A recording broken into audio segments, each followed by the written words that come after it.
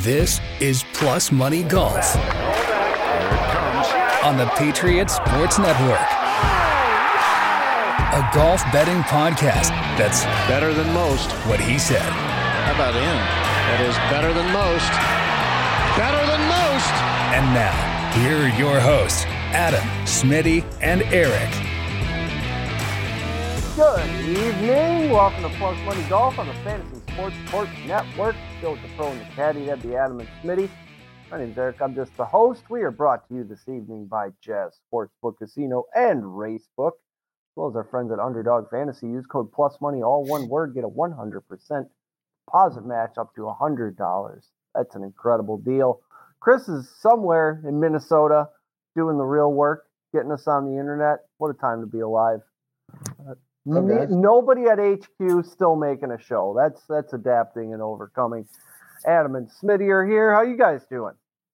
Good, man. Just looking for last week, watching U.S. Open coverage all week, all day, every day. Just trying to get the reaction of the players on this course that nobody's ever seen. So, how'd the longest day in golf go?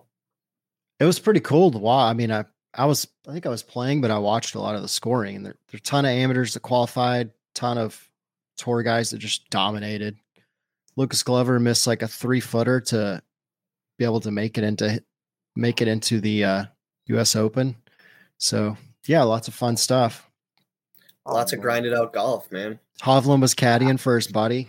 I don't think he made it. So I think that's a really cool story and all.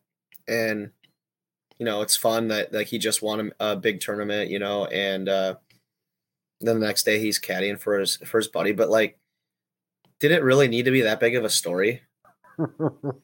Yeah. Honestly, they're teammates together. They're good friends. I mean, I would hope that all of us would do something like that for our good friends.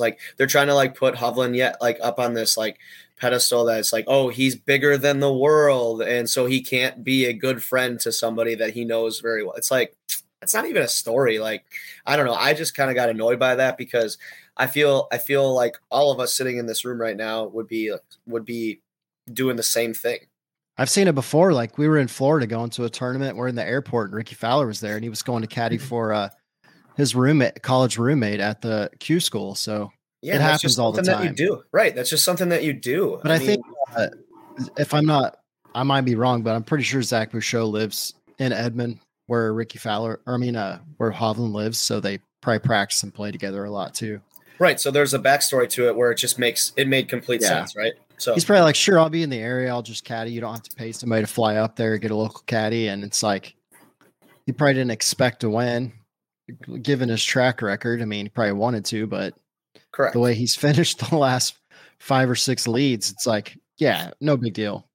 Yeah. I mean, but I thought that was worthy of me bringing up just to say that because I mean, it was I think it's awesome. That he's a good human being, yeah. But I don't know. Just I've heard that from tons of people that have run into him at the gas station or at a restaurant. And he's just super down to earth, nice guy. Your buddy, you would just see hey, what's up, man? Not much. Mm-hmm. Most of those guys are like that. There's a few that aren't, but most of them are like that. A more interesting story is probably Adam Hadwin getting tackled by security. Oh, well, trying to celebrate with his buddy.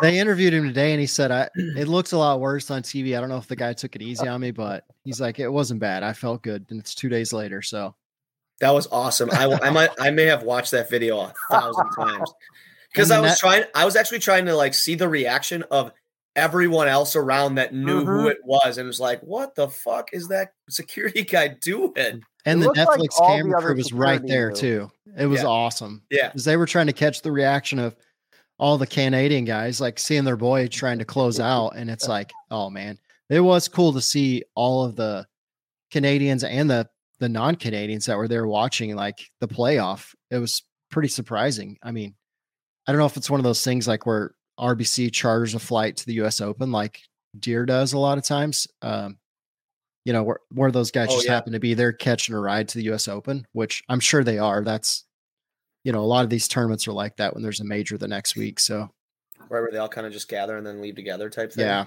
Mm-hmm. Private jet pooling.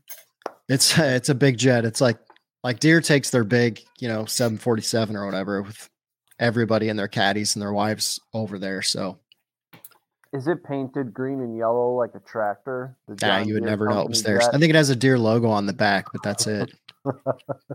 How do we do last week at the Canadian? We did okay. We had Hatton and Hadwin in a top, or Hatton at a top 10, and then top 20s. We had Rye Gim, Sam Bennett, good showing at 20th, first, Yeah. and Aaron Rye played really well. Yeah, Hadwin at a top 20, so not too bad. Yeah, that'll work. I was really hoping Eric Cole would have stuck around, gets sixth, and Rory played good, and then all of a sudden he just he was just off on Friday, I believe, and then Saturday and Sunday he played really, really solid.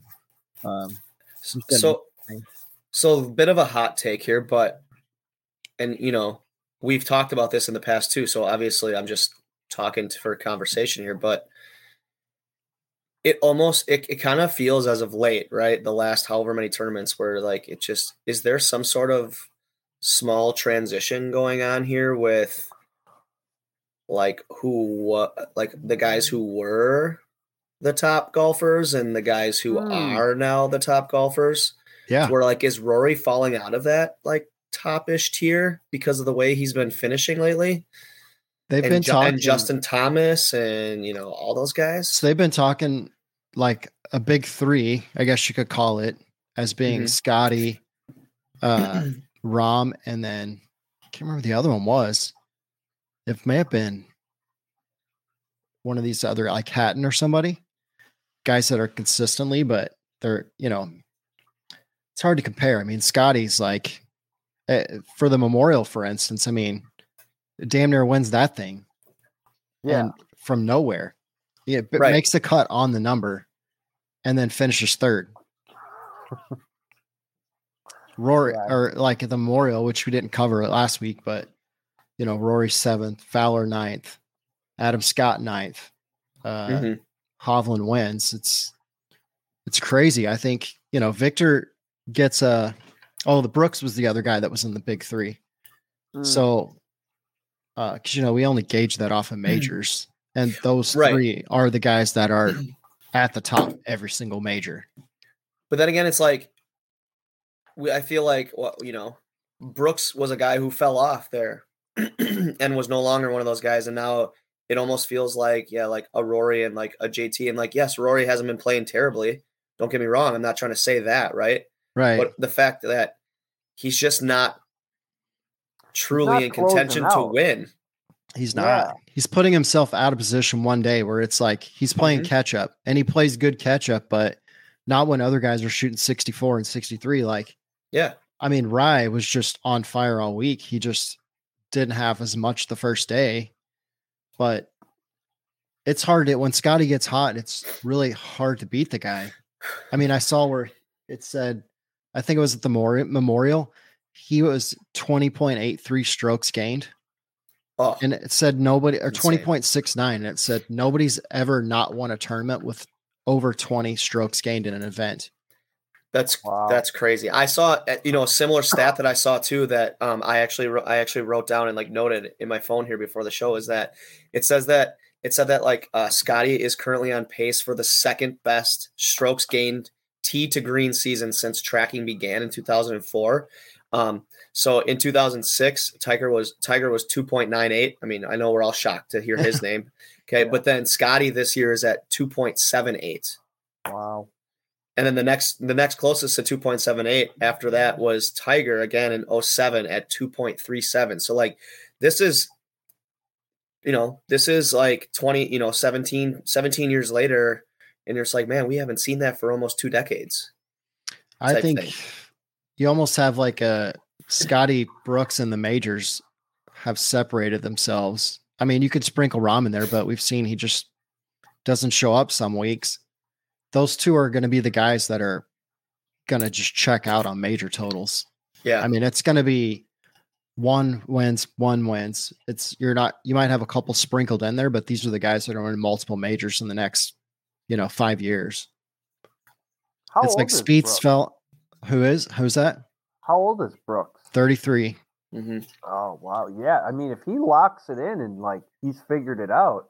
He said in his interview today, which he was pretty open about everything. And he said, like, my goal is double digits. Like, he feels that his age, I saw that, with the way he plays in majors and how they keep trying to find, like, every time they play these super hard old school courses, it just plays right into his hand because he's patient and he's a really good ball striker. He hits the driver straight. He's long. He putts and chips really well, especially in difficult courses. I mean, a lot like Bryson. Bryson plays really good on these super difficult courses.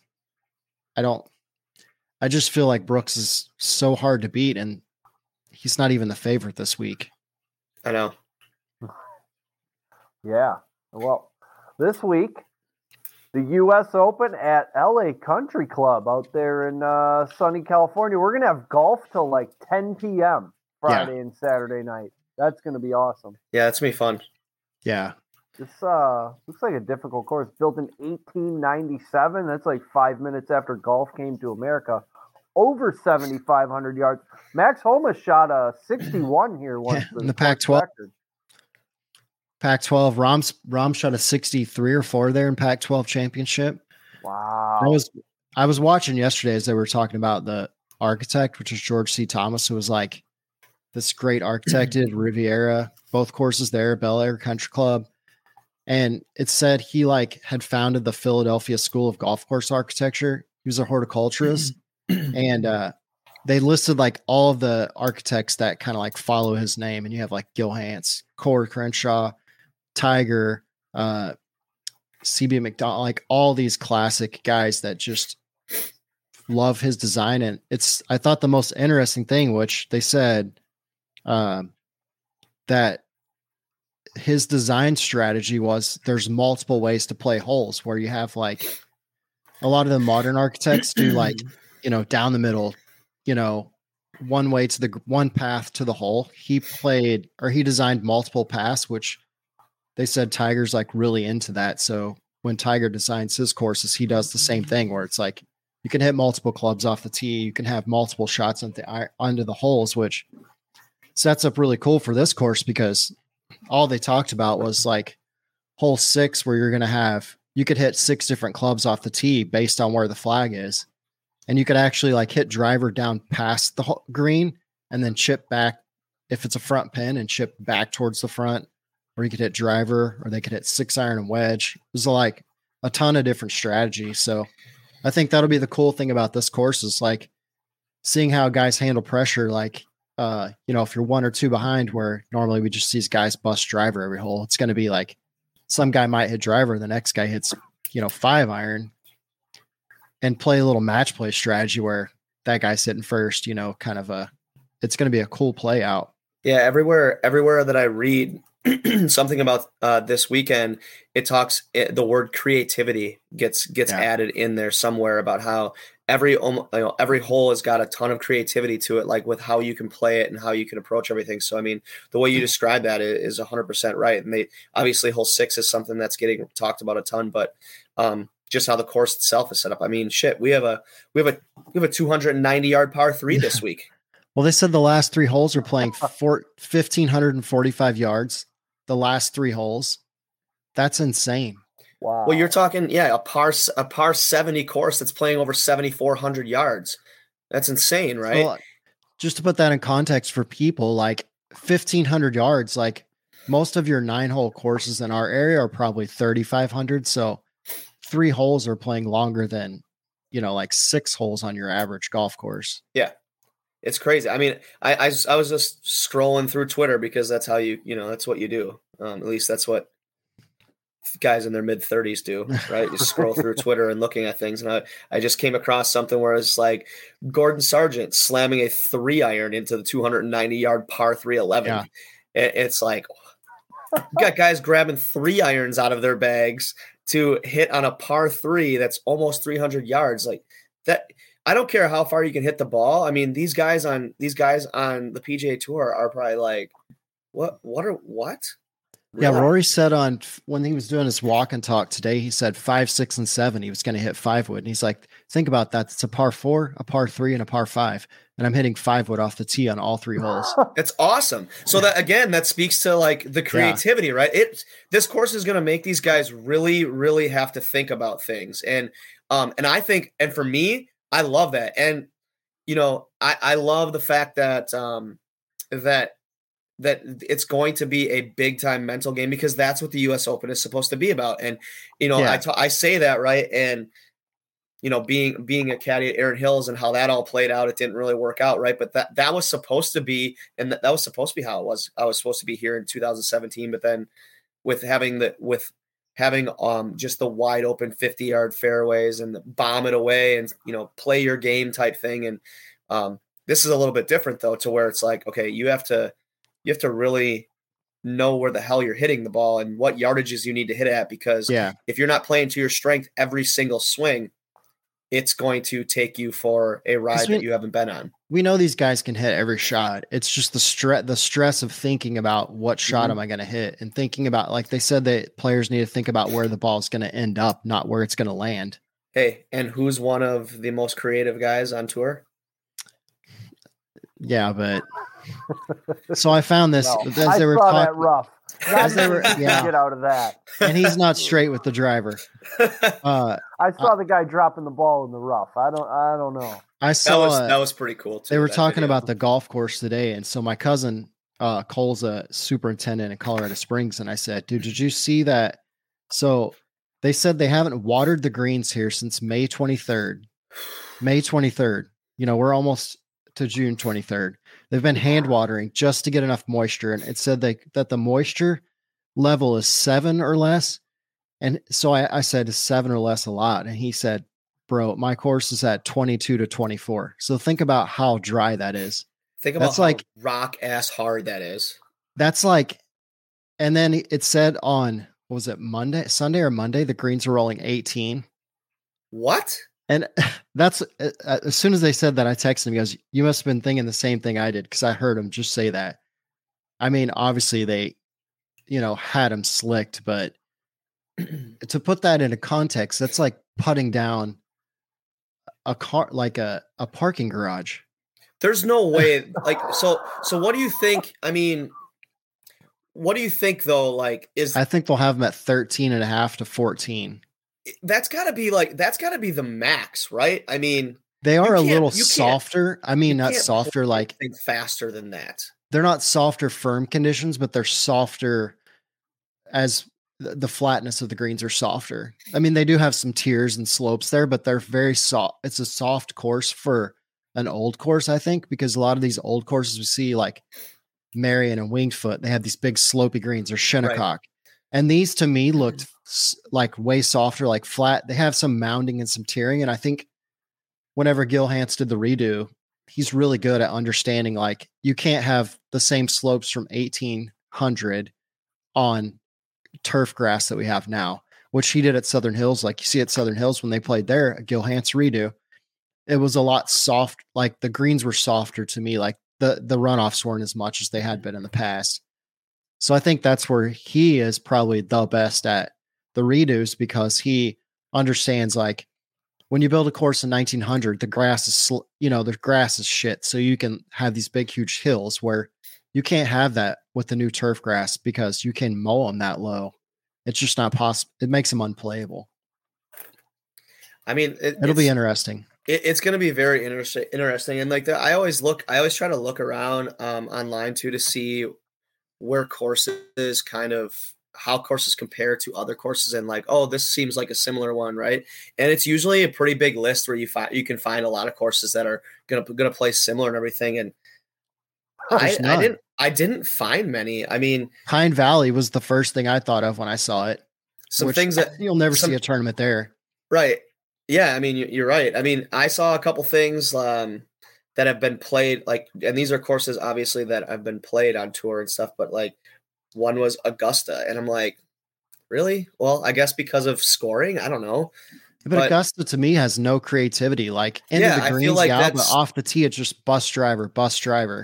And maybe that's why they say it is because of your approach shots, because approach is going to be a big deal to this week and stuff too. But another one I saw was Shinnecock Hills. Yeah. That's the one that the players keep referring to, Shinnecock, because of the way the grass is around the bunkering and just the old style layout. And then really the only other one I saw was Southern Hills. To me, Southern Hills is just a somewhat driver hole, like driver course. Mm-hmm. It's a big, like grand old country club. It's not a plot around track. Like as soon as when they start talking about multiple clubs off the tees and plotting your way around, the first course I thought of was Marion, because that's played 6,700 yards and they won over was the winner at Justin Rose. I mean, that course holds the test of time, and that's one of those old courses where you have Marion. What I love a winning score at 1 over. I don't know how anybody shoots in the low 60s. I think that if the guys that really use some creativity off the tee, like driving it past the holes or hitting it over the greens into this flatter chipping areas where you have straightforward chips, where Spieth, if I'm him, I'm thinking just blow driver over every hole and then chip back because he's so good at chipping. But then you think about, commentators will love that. I mean, you think Max Homa shot 61 here, and that's a dude that can chip. And you're talking college chipping, not as good as he chips now. So are you saying like guys being over aggressive to the greens and see what they can do just because their short game is really good and they feel confident just getting up and down? Yeah, I think you'll see two different types of players on the top of the leaderboard. You'll see the few guys that are super aggressive, and then you'll see the guys that play really conservative and just take their birdies where they get them and limit the bogeys. And then you have guys like, I always think of guys that make a shit ton of birdies and fumble, and that's like the Gala, who makes, the guy could shoot 80 or he could shoot 60, and he'll have 2 or 3 doubles, and then next thing you know, he's like, oh, I thought he was out of the tournament. He's at 5 under, and it's like, oh, okay, it makes sense. But hey, man, West Coast Sahith. Yeah, he's played this course a million times. He said he's played well over 30 times. So Max Homa, yep, dog, who tears it up at Riv every year. Him and John Rahm, who just same designer, same type of course. Well, I mean, with Max Homa, 4 of his 6 wins have come in California. Yeah, interesting. And he's been playing with some members there, or he had played with some members. Somebody said that so they have a par 3 that's like 78 yards or something, and they're saying that hole's going to be a higher scoring average than the hole that's number 1 hole, which is like, par 4. Yeah, that's wow. What is Ricky Fowler was talking about laying up on a 78-yard par 3. What? Like laying up because the green's so severe to lay up to the chipping area and just have a straightforward chip. Is that hole 15? I think so. I'd have to look at the map. Well, they're listing on this. They're listing it at 124 yards. It can play that far, but it can play that far up to 65 or 70. Yeah, okay. Yeah. So it's hole 15. I mean, and that's right. It's kind of funny too, because hole 14 is a 623-yard par 5, and then it goes to that par 3. And then it goes back to a 550-yard par 4. So, I mean, you want to talk about having to change shit up in 3 holes? Because, like, a lot of guys like to break things up into 3-hole segments. We're like, okay, here we go. We got to get through these 3 holes. Now, what do we got to do? How do we got to play here?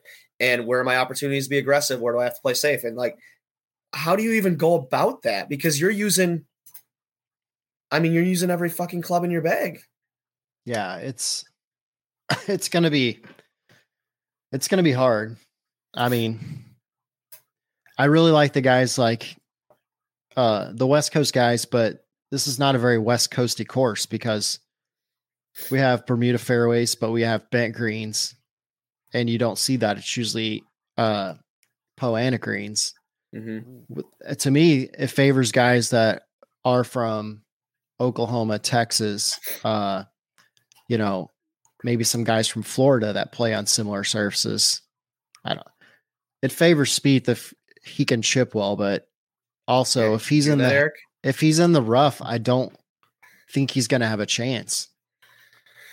He's got to hit driver perfect every time. He's got it in him.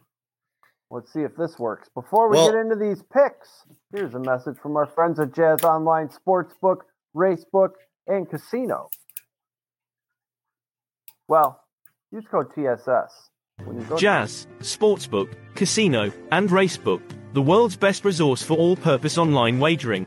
For over 20 years, Jazz has provided the best and quickest payouts in sports and entertainment wagers. Live sports betting, covering all the major sports leagues, and even into the new and exciting world of esports.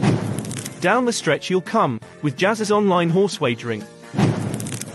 Get paid when you play with Jazz's fun and exciting online casino games. Go online now and use the promo code TSS for our new members deals. Jazz Sportsbook, Casino, and Racebook, the world's best resource for online wagering. Ha! Nailed it. I did look just now. There's 9 amateurs in the field. Whoa. That feels like a lot. I feel like I've said this the last 3 times that we're getting really close to an amateur or a club pro winning a major. And I think an amateur from like Stanford or Cal that's played Pac-12 championships here, maybe, Stanford guy probably has an alum that's a member here. I feel like, I don't know. I just feel like this is the year where we're going to get the amateur really close to winning this thing because they have nothing to lose. Like, what? You won the U.S. Open?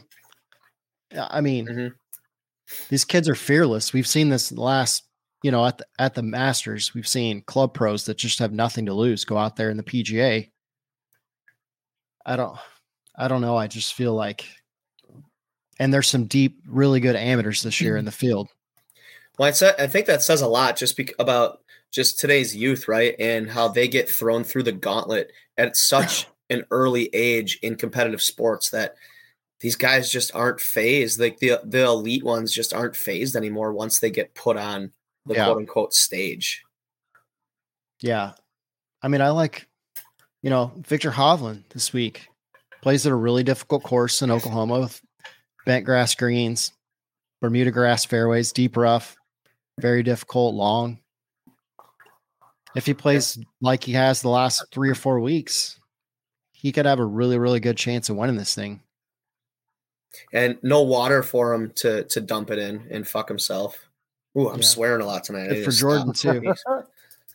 Yeah, the only thing I didn't like was that the bunkering. Have you seen the bunkers are like so soft, like almost silty sand.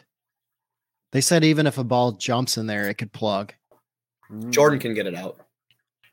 He can get anything out of the He's good at playing out of tour angle sand, not thick, heavy, dry sand. It's one thing when you're playing the same sand every week on tour as opposed to playing these one-off events. Yeah, we'll see, I guess. I mean, that's a good point, though, because guys get used to things, and the reason Spieth is good in those situations all the time, right, is because he knows that he is a little inaccurate at times, and so that's why he practices that stuff, and he got good at that. But what's usually the first complaint when a guy's hitting it bad out of like hitting in a few bunkers and hitting it bad? The sand, the sand is terrible. It's too soft. It's like, okay, it's because it's not what they're used to playing. It's not because they're not playing tour angle sand every single week. Yeah, try coming and going and playing like just your everyday public country clubs and going different course to course, and you're going to see a million different sands, and you're going to see like actual rocks in the middle of your swing sometimes. One has no sand, one has too much sand. Yeah. Some has a mixture of sand and dirt that they just call, it's just a different type of sand. It always cracks me up because I go back home and play, and they redid their bunkers, and the sand is like really soft like this. It almost looks just like this. It's like sand, like your ball always plugs. Guys are complaining, and I was like, bro, you play here every day. Why would you just not practice hitting that shot? Like, it's not hard. Just practice it, and then you won't have to bitch every time you get in a sand trap. Some of these odds they're good. Max Homa 35-1. The guy has the course record. Yeah. So, Yeah, It's not a U.S. Eagle, Open, though. obviously my favorite. He's playing with some pretty good company though. But I agree. I mean, those are nice. Wow. Those are some fat odds. Like Adam said, there's some good ones. He said in his interview that he's just been trying to play practice runs with Colin Morikawa and he won't play with him. And he said then he said I tried to play 9 holes with him today, and he's like, well, I have media or something. He's like, he always has an excuse, and he said, so then I saw the pairings come out, and I was like, hey, you can't dodge me forever.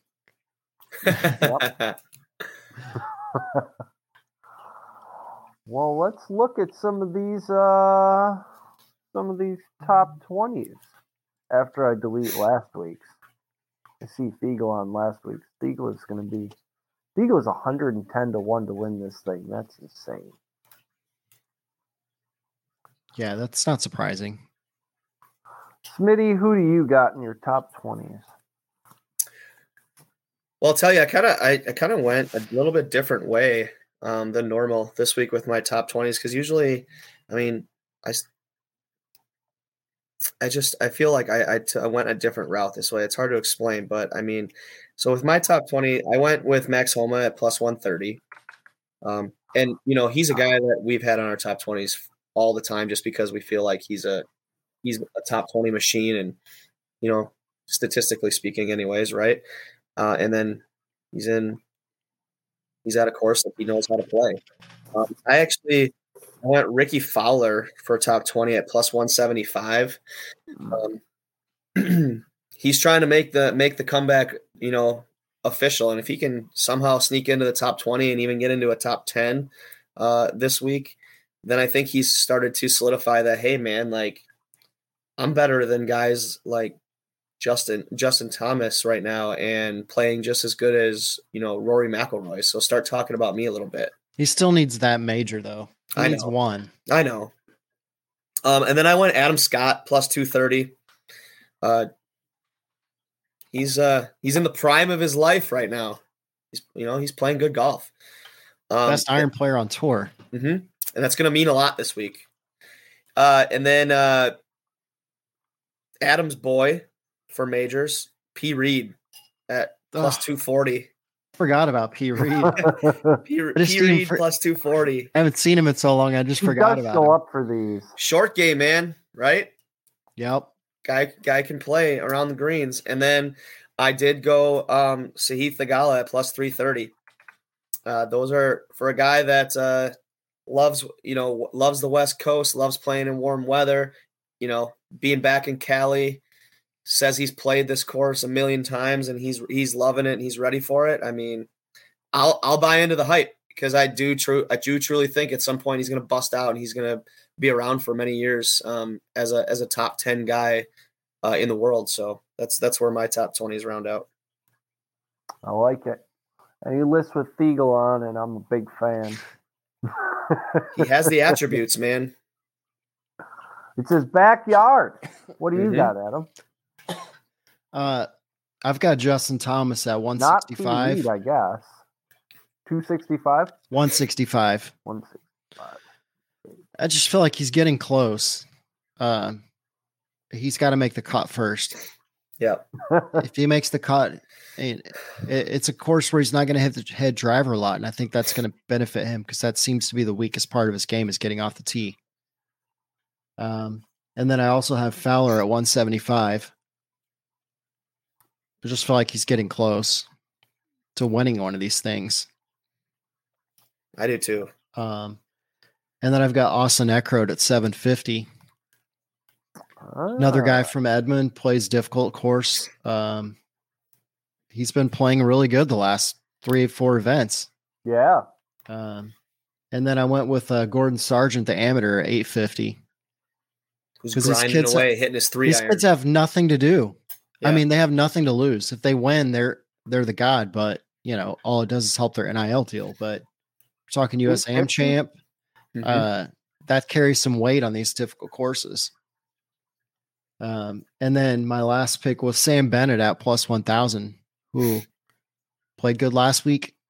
You know, he's the new rising star. I mean, yeah, it's crazy how these young guys, they don't come out and just like have one really good round like it used to be, right? Yeah. And miraculously make a cut. Like they're coming in and they are throwing punches for a full 4-day weekend, which is great. You love it. Well, I mean, we saw Aberg last week. Turned pro, got his PGA Tour card through PGAU, gets 25th. Yeah. I mean, and putted terrible. He did. That was frustrating, but I mean, he played really well overall. I think I think these guys feel like when they get on tour that it's almost easier because in college, every guy's hitting at 350, 360, and all these kids can putt. And it's almost like what a guy told me one time he's like, making it on the web tour is virtually impossible. He said, when you get on the PGA Tour, it's way easier because the courses are always a little easier. The players aren't as long. Guys don't make every single putt they look at. So I think maybe that's why they come out and they feel like, a sigh of relief. It's a little easier for them. And maybe the competition's just not as deep. I don't know. I mean, in college, we see every week. I mean, I watch the college scores and you got to shoot 20 under in these college tournaments in a 3-day tournament so you can get a top 5. It's stupid.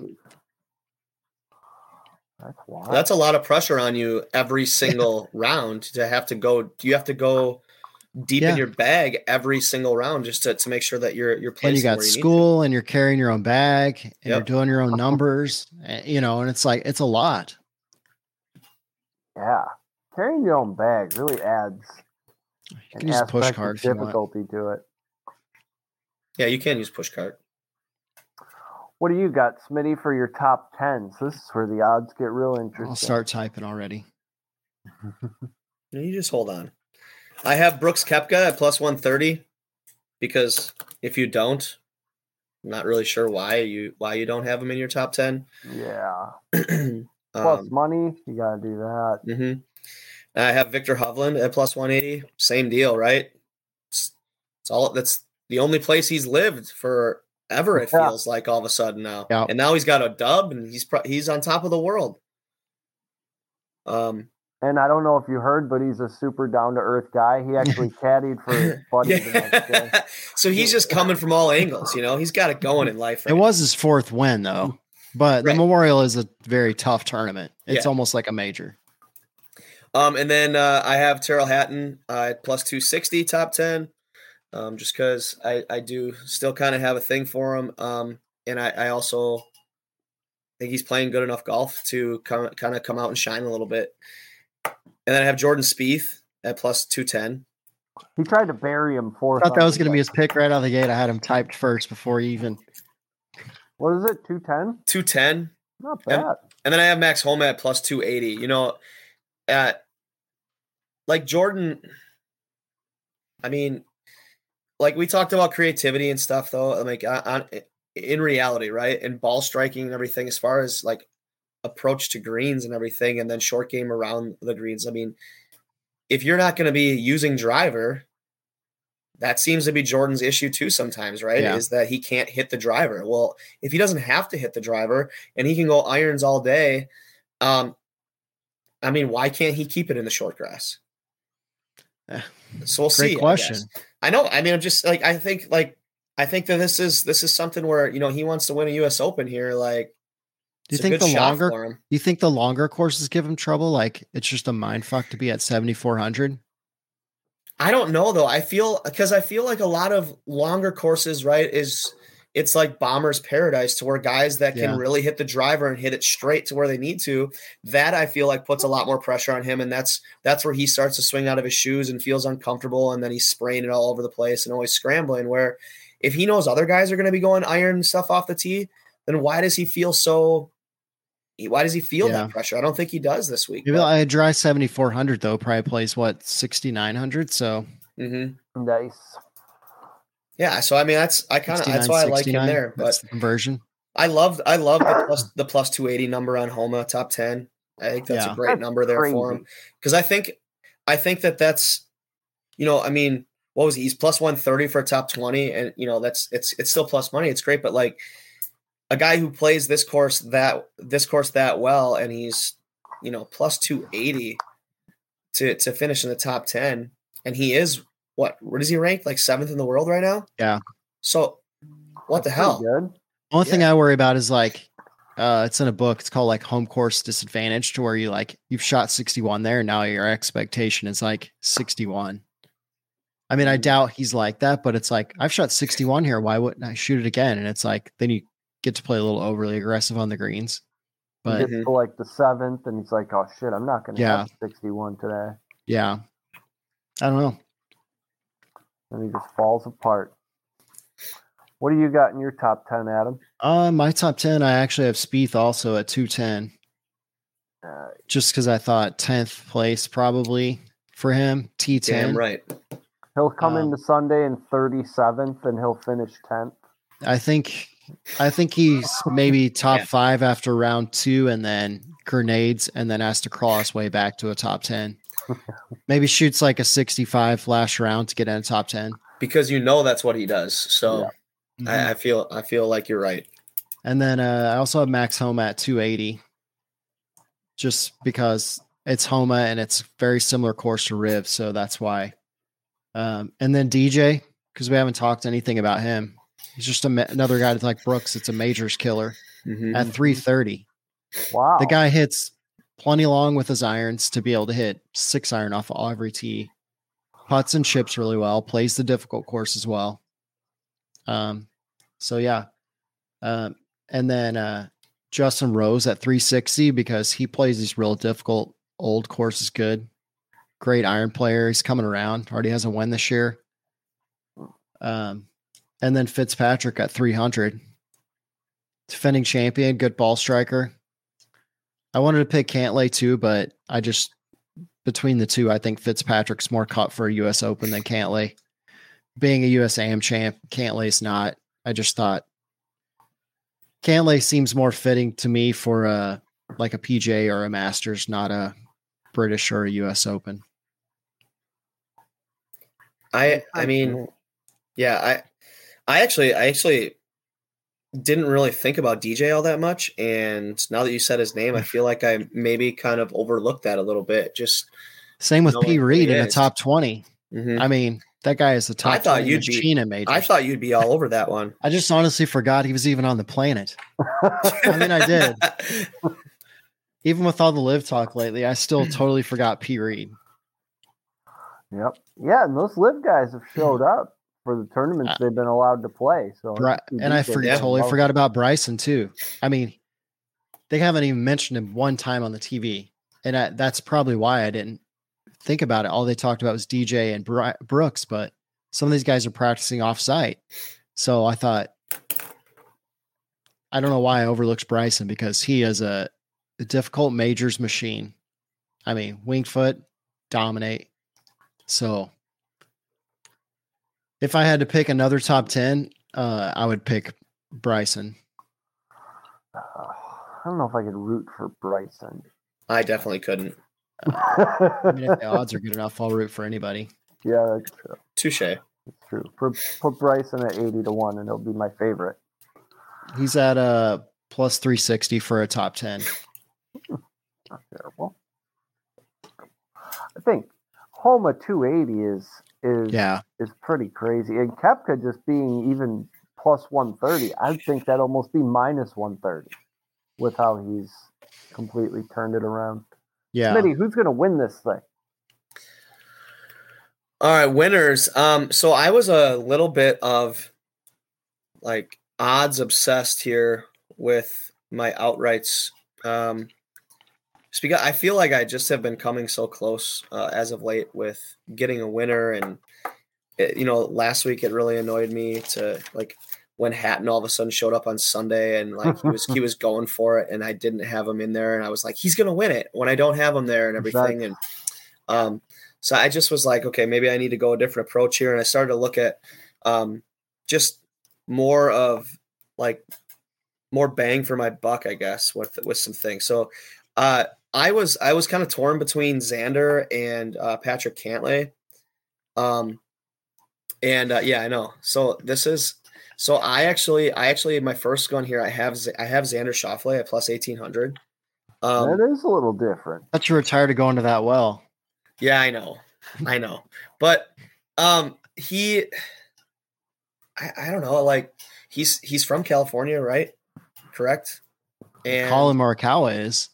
He went to Stanford and he's played here. Or so Cal.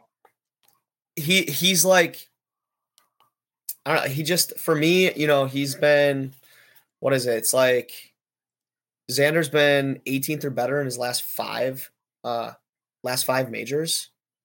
He's playing 18th well at the PGA. Okay. He's got 24th at Memorial. his last five majors. It says so he's 18th. Yeah. He's been 18th or better. So it's just strong, right? I just think he's capable of winning, and he's somebody that is still a top tier player who's kind of a little bit under the radar with all these other guys who are supposed to win. And so it's kind of he was one that I went with that is a little kind of off the beaten path, I guess. And then I have Victor Hovland at plus 1,800. I have Jordan Spieth at plus 3,000. And I actually have Cam Smith at plus 3,000. Greens are going to be running like crazy. You want a guy that can just knock anything from 15, 20 feet in like it's a 3-footer. I mean, he's your guy, right? And we saw what he did with just crazy ass putting and all that kind of stuff, like at the Open. So I mean, I like his chances here, especially with, isn't he a guy that struggles sometimes with the driver? Yeah. And so if he doesn't have to use the driver and can be irons a lot, I mean, puts him back to play a little bit because he's got a great short game. And then my last guy was Max Homa at plus 3,500. I left out all the big gun guys just because I feel like their odds are just, I don't know, it's just not great to where if I'm going to win this week, I think that I'm more likely to pick 6 guys out of those 10 guys I just picked with my top 20 and top 10s, to where the outrights, it's such a crapshoot, and you have 5 guys playing like top of the world golf to where it could be anybody. So I just kind of went with, 3 guys at 30-1 or better. What the hell, Yeah. Yeah, it would be tough for Scotty to mount a big comeback on Sunday like he likes to do. It seems and like he's plus, what is he, plus 650 or something like that? Like, yeah. I just, I hate that. Gross. Because that, like, for me to make it worthwhile, you have to double your bet on that. And then, you're putting, instead of 1 unit, you're putting 2 units on that. And it's just like, well, now do I even bet a 5th guy because I already am betting technically 6? It's like, well, so I don't know. That's how my brain works when it comes to gambling. It's always about numbers and everything. And I feel like I might as well take some shots at some 30-1s here and see what happens. Like I say, just wait till after Thursday and get Scotty. If he's leading, then he's going to win. It's not worth your money. Yeah. But if he's 8th, 9th, if Brooks is in the lead, Scotty's going to be probably at 12 or 1,400 easily. Yeah. Then you're really pissed that you put 2 bets on plus 650. Yeah, that's why I say wait. If you don't like the 650, just wait. I mean, I do. I picked Scotty. It's the time to do it. Live bet. I get in trouble all of a sudden Sunday afternoon. I'm like, oh man, I have like 8 different guys to win this tournament. One of these guys really, I need one of these guys to win this thing. I did live bet Corey Connors before things started on Sunday. That's cool. Yeah. He was so shitty. He's been playing good too. Just bet on the wrong Canadian. I know. Yep. That was a sick putt. We didn't even talk about the putt to win that damn thing. 75-footer. I'm gonna get us way off. I'm gonna get us way off topic here, but damn, that was a putt, huh? Didn't he make a 52-footer earlier in the tournament too? Yeah. It was crazy. Wow. All right, Adam, who's gonna win? So I picked Scotty at 650 because I didn't want to. If he's end up to day one lead, it's going to be negative money. And then I wire picked to wire is plus 1,200, I believe. Yeah, and then I picked Brooks at 1,200 because that's maybe the best odds you're going to get on him. Yeah, and I don't disagree. I think that's a great pick, obviously. But like I said, I just went a little bit different route and wanted to get closer to 20-1 or better. And but so he's the kind of guy that just throws a dip in and is like, what's my next shot? Like he doesn't care what the first shot is. It's what's this next shot, Yeah. And then I picked Rory at 1,400. He seemed on the range today to have it kind of look like his swing was kind of back to where it was 2 months ago. And then Victor Hovland also at 1,800. And then Ricky Fowler at plus 5,000. Ooh. That was enticing, I'll be honest. I mean, he's a Cali boy, so why not? Lives in Florida, plays on similar grasses, grew up in Cali. Yep. I mean, comes out in an all-star he's trending outfit. He putts really good on these, like the ones where it's not just like a straight 6-footer where it has to have a little creativity. He putts pretty decent, so he just needs to keep his putters going for 4 days. That seems to be his only problem. Yep. He's not wild off the tee. He's not super long. He doesn't hit a lot of bad wedge or iron shots. It's just his putter gets cold at times. Just got to keep it together on Saturday or whatever, when he normally falls apart. Well, I guess I'll give a consolidated list of our picks. Smitty's top 20, Homa, Fowler, Adam Scott, P. Reed making an appearance, and Thigala, Adam's top 20, JT, Fowler, Eckroat, Gordon Sargent, plus 850, and Bennett plus 1,000. Smitty's top 10, Kepka, Hovland, Hatton, Spieth, and Homa. Adam's top 10, Spieth, Homa, DJ, Rose, and Patrick. Smitty's winners are Xander, Hovland, Spieth, Cam Smith, Homa, 35-1. That's wild. Adams are Scotty, Kepka, Rory, Hovland, and Fowler, 50-1. I'm going to put a couple $5 on that. 5 times 50 is $250. That'd be incredible. I can make my car payment for $5 this month. That'd be cool. Yeah. So we're at 52 minutes. Feel like we could spend like 5 minutes on the live deal. Yeah, that's quite a conversation. I mean, they've asked all the players this week, and it's been like they haven't really made too much in-depth comment. And I'm kind of the same way. Like, I don't want to jump to conclusions. There's still a lot of channels to go through before this thing even gets approved. It's got to get approved by Congress. It's got to get approved by all the committees involved. We could talk about Rory and Phil because it's a foreign entity. So what they keep saying, Paul McGinley said, people have to understand this is a non-binding agreement. It's just it's an agreement to get into an agreement. So it's going to be months before this thing, it could be 6 to 8 months before they even get it ironed out. Next week at Travelers, they're going to, I guess, inform the players of some of the details. But like, I'm kind of the same way. Everybody, when it first came out, was like, at first I thought it was a complete joke. And I was like, this is no way it's real. Like 8 people texted me within 5 minutes and like, did you see this? And I was like, well, I guess it's real. You just don't want to jump to conclusions because we don't know what's going on. And they said the PGA already spent over $50 million in legal fees. The PGA and the Saudis, neither one wanted to disclose their financials in court, because if the PGA discloses and now all the players say, hold up, you guys have billions of dollars in the bank, why aren't we paying? Now the Saudis are, like even Brandel's taken a step back. He said, we have to come to the realization that the Saudis want in golf and they're going to get there no matter what it means. So the quickest, cheapest solution for everybody was to get in negotiations. I mean, you have titans of business that are negotiating this deal. It's not Jay Monahan versus the Saudis. It's the PGA committee, guys that are Fortune 500 company owners that do this daily. So I think all in all, it's going to end up being a good deal for everybody. My guess is that the live's going to go away. Maybe not next year, but at least by 25.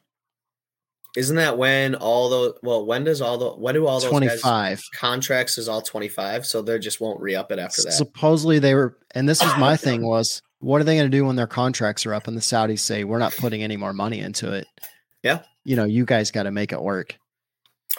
But is that also the way? Is this also a way for the Saudis to say, you know what? Well, now we're making money elsewhere too. I think it's for them to get a clean break away from Norman and all the bullshit that he brings.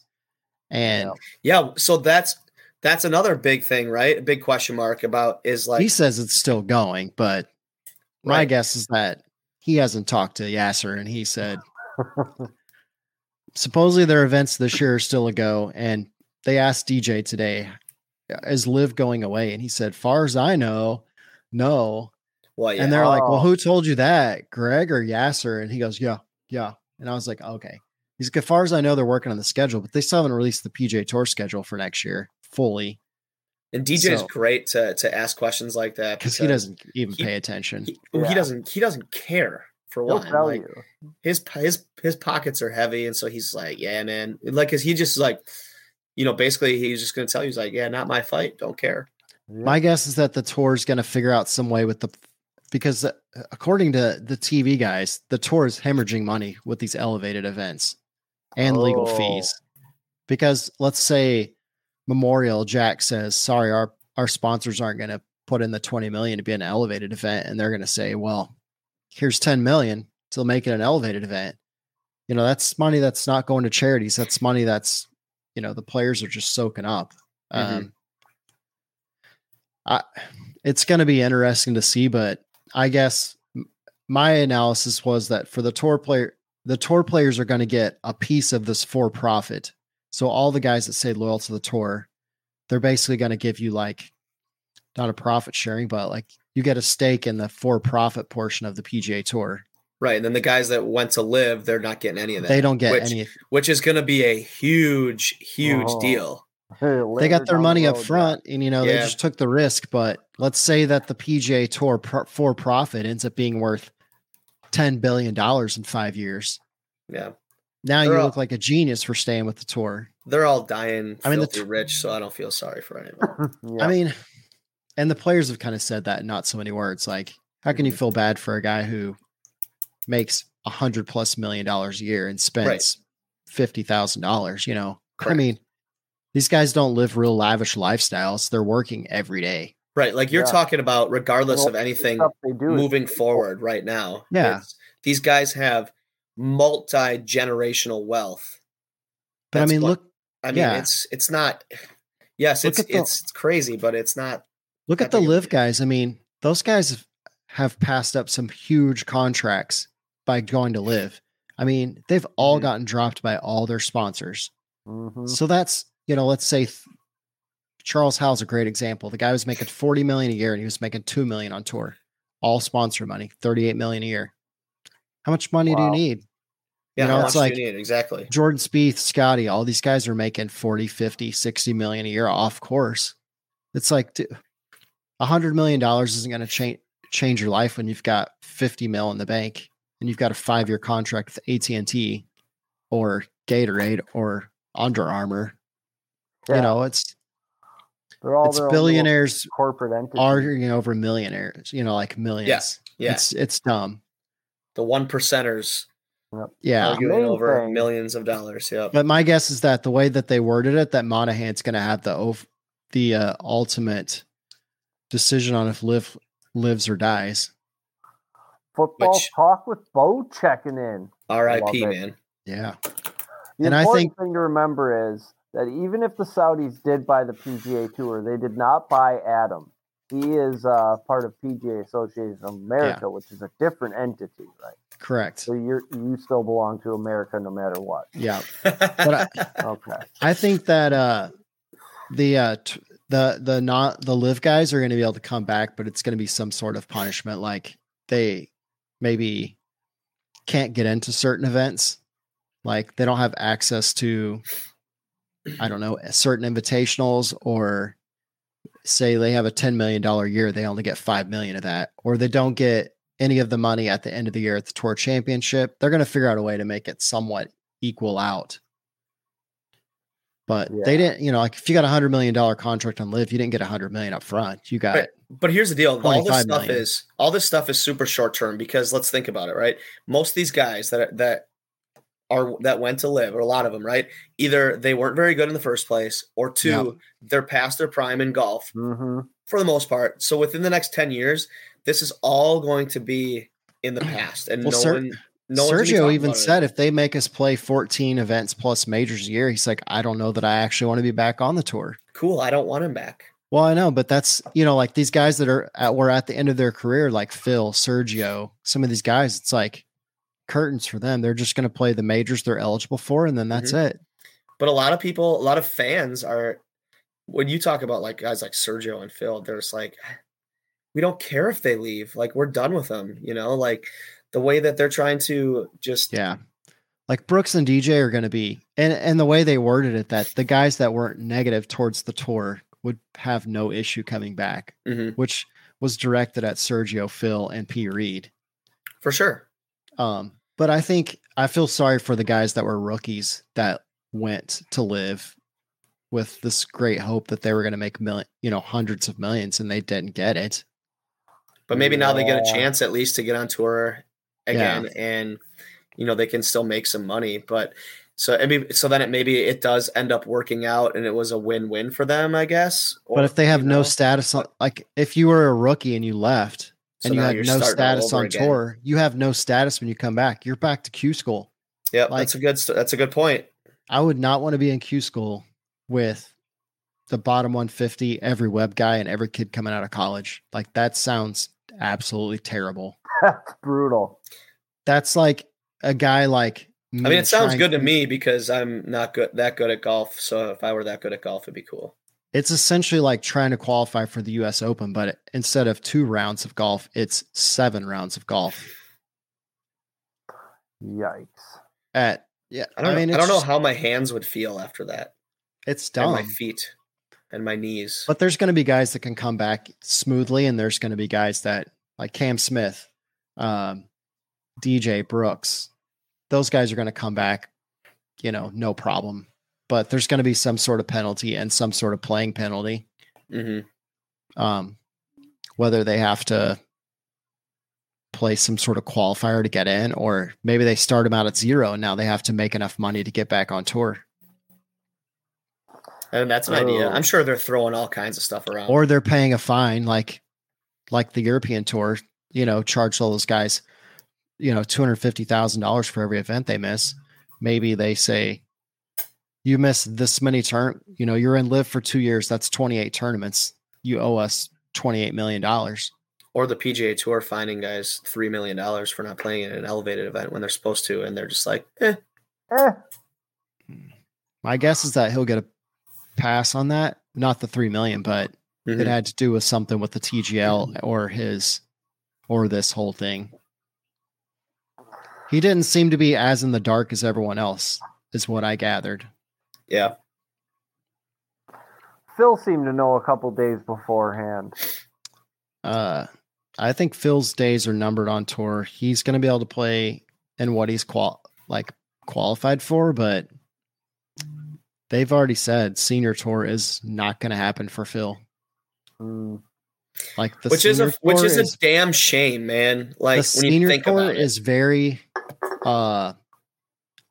it's like a fraternity, and those guys do not want people in there. But it really is a shame for the when fan. When it comes to just straight golf, right? And watching a guy like Phil go to the senior tour and what he's still capable of at his age, like that sucks. But he did it to himself. He burned his own bridges, man, and he's standing on the other side with no way to get back. I mean, you look at Des Moines. It's a big city, but that senior tour event there was every guy on the senior tour was playing there. It was nuts. I mean, I get it. They go there and then they all play there and they all play at Steve Stricker's tournament in Madison. And it's like, okay, well, but every guy on the senior tour was there, like big named guy. So it's just sad for the fans that Phil won't, be able to die on the senior tour. But yeah, I don't think those guys on the senior tour want Phil there at all. No, they don't want him taking. He's fried those bridges. For sure, because those are all the good old boys. Yeah. His bridges burned down like that one that burnt yesterday on TV. Yeah. That was Phil trying to get on the senior tour. Yep. Hey, before we get out of here, like quick plug with Underdog and how well they did with putting their numbers on here. It's gonna be really hard to make an Underdog lineup. They have everybody flirting right around par or over par for the first round. So I don't have a good feel on it I feel like no one has a good feel on it. So man, it's gonna be something to watch. 65 first day. Watch somebody. Who the hell is gonna do that though? Oh. It's gonna happen.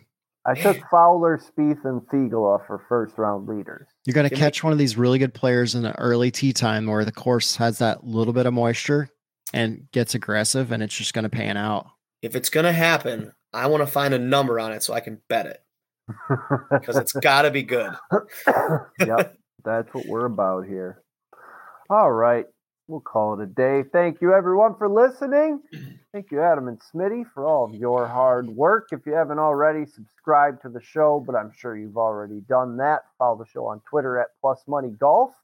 Best of luck with your bets this weekend. We'll see you right back here next Tuesday for more Plus Money opportunities.